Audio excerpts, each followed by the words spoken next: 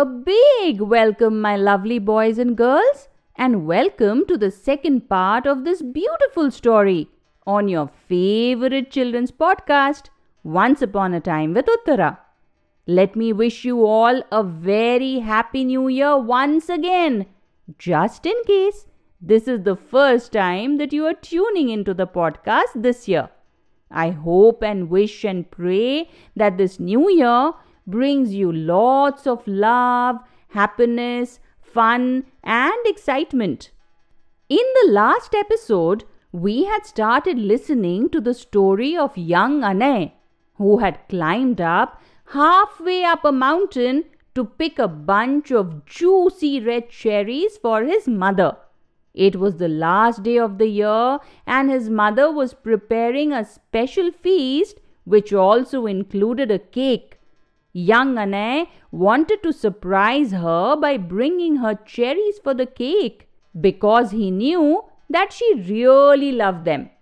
Unfortunately, instead of picking the bunch of cherries, he had ended up rescuing a strange-looking chick instead, but had also twisted his ankle immediately after that. Anay lay alone on the side of the mountain, unable to move or walk. But most importantly, Anay was a little scared because the little chick that he had rescued was now talking to him, and it also knew his name. Anay had never before come across an animal or bird that could talk, and he was quite freaked out. As Anay looked in alarm, the little golden chick with bright orange wings hopped closer to him as he sat helpless on the ground. It opened its beak and spoke again. "Don't be scared, Anay. I am not going to hurt you in any way. I am a magical bird and my name is so difficult that you could not pronounce it even if you tried.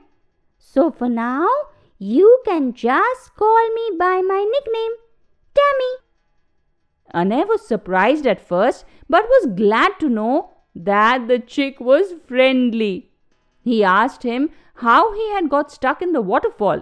So Tammy told him, "My family is the last magical bird family in the whole world, and we live on top of the peak so that nobody knows that we exist.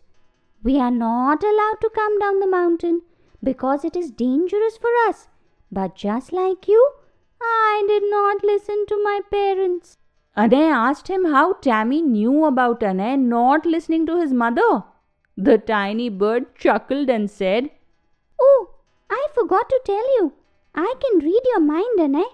I know what you are thinking and what you are feeling. That's how I can also talk to you. I can talk to any living thing in their language.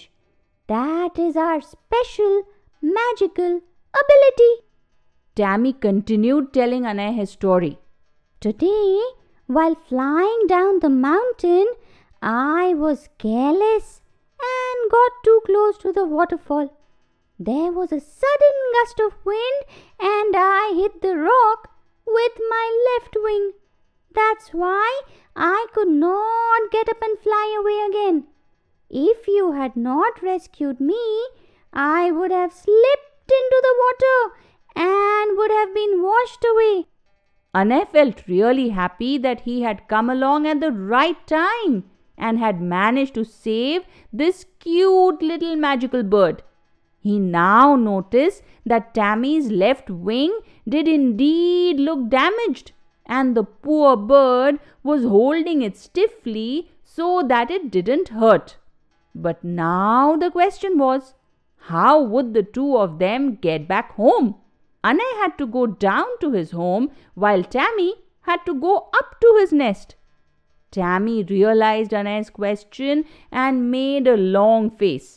He said that he would have to call his father for help. There was no other option.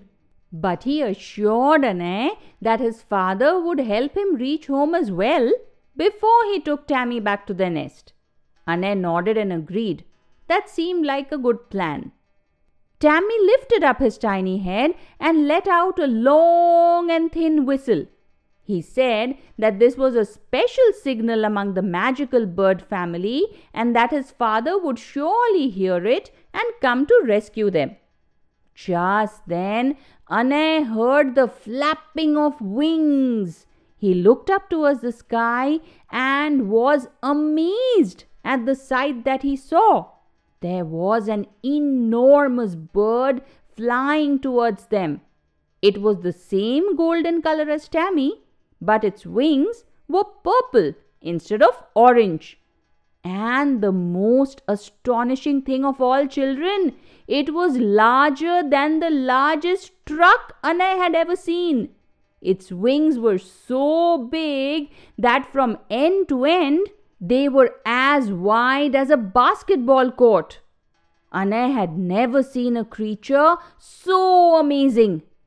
Tammy's father landed right in front of them on the side of the mountain, and he and Tammy spoke to each other in their special language. Tammy apologized to him for not listening to him, and the big bird patted the little chick's head. Then he turned his attention to Anay and thanked the boy for his kindness and his bravery.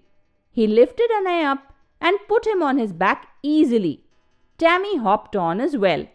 And then the mighty bird took off and flew high in the air. My dear children, Anay had never felt anything as thrilling in his whole life before. He could see the entire mountain and the whole forest below him. He guided the big bird towards his house, and they gently landed back on the earth a few meters away behind the safety of some tall trees. After all, the magical creatures did not want to be seen by anyone. Anay thanked Tammy's father for bringing him safely back home. The big bird patted his head and Tammy nuzzled Anay's face before hopping back onto his father's back. As they lifted off the ground, he looked at them happily and waved. So what if he didn't get any cherries from the mountain? He had just had a magical adventure like never before.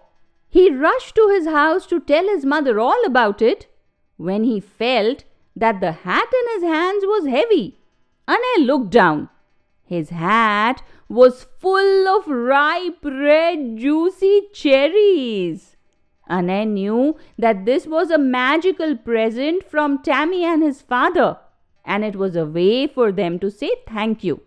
He happily entered his cottage and gave the cherries to his mother, who was extremely happy.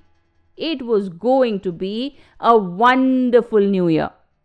And so, Anay's story comes to an end, my dear children. I really hope you enjoyed it. And by the way, if any of you ever happen to see golden birds with purple or orange wings, you'll know that they are Tammy and his father. Maybe next time you could speak to them, and who knows, they might let you ride their backs. Wouldn't that be fun? So I will see you next time with another brand new story, kids. Until then, keep listening to more stories on Once Upon a Time with Uttara, and do send me your lovely messages. Take care and bye-bye.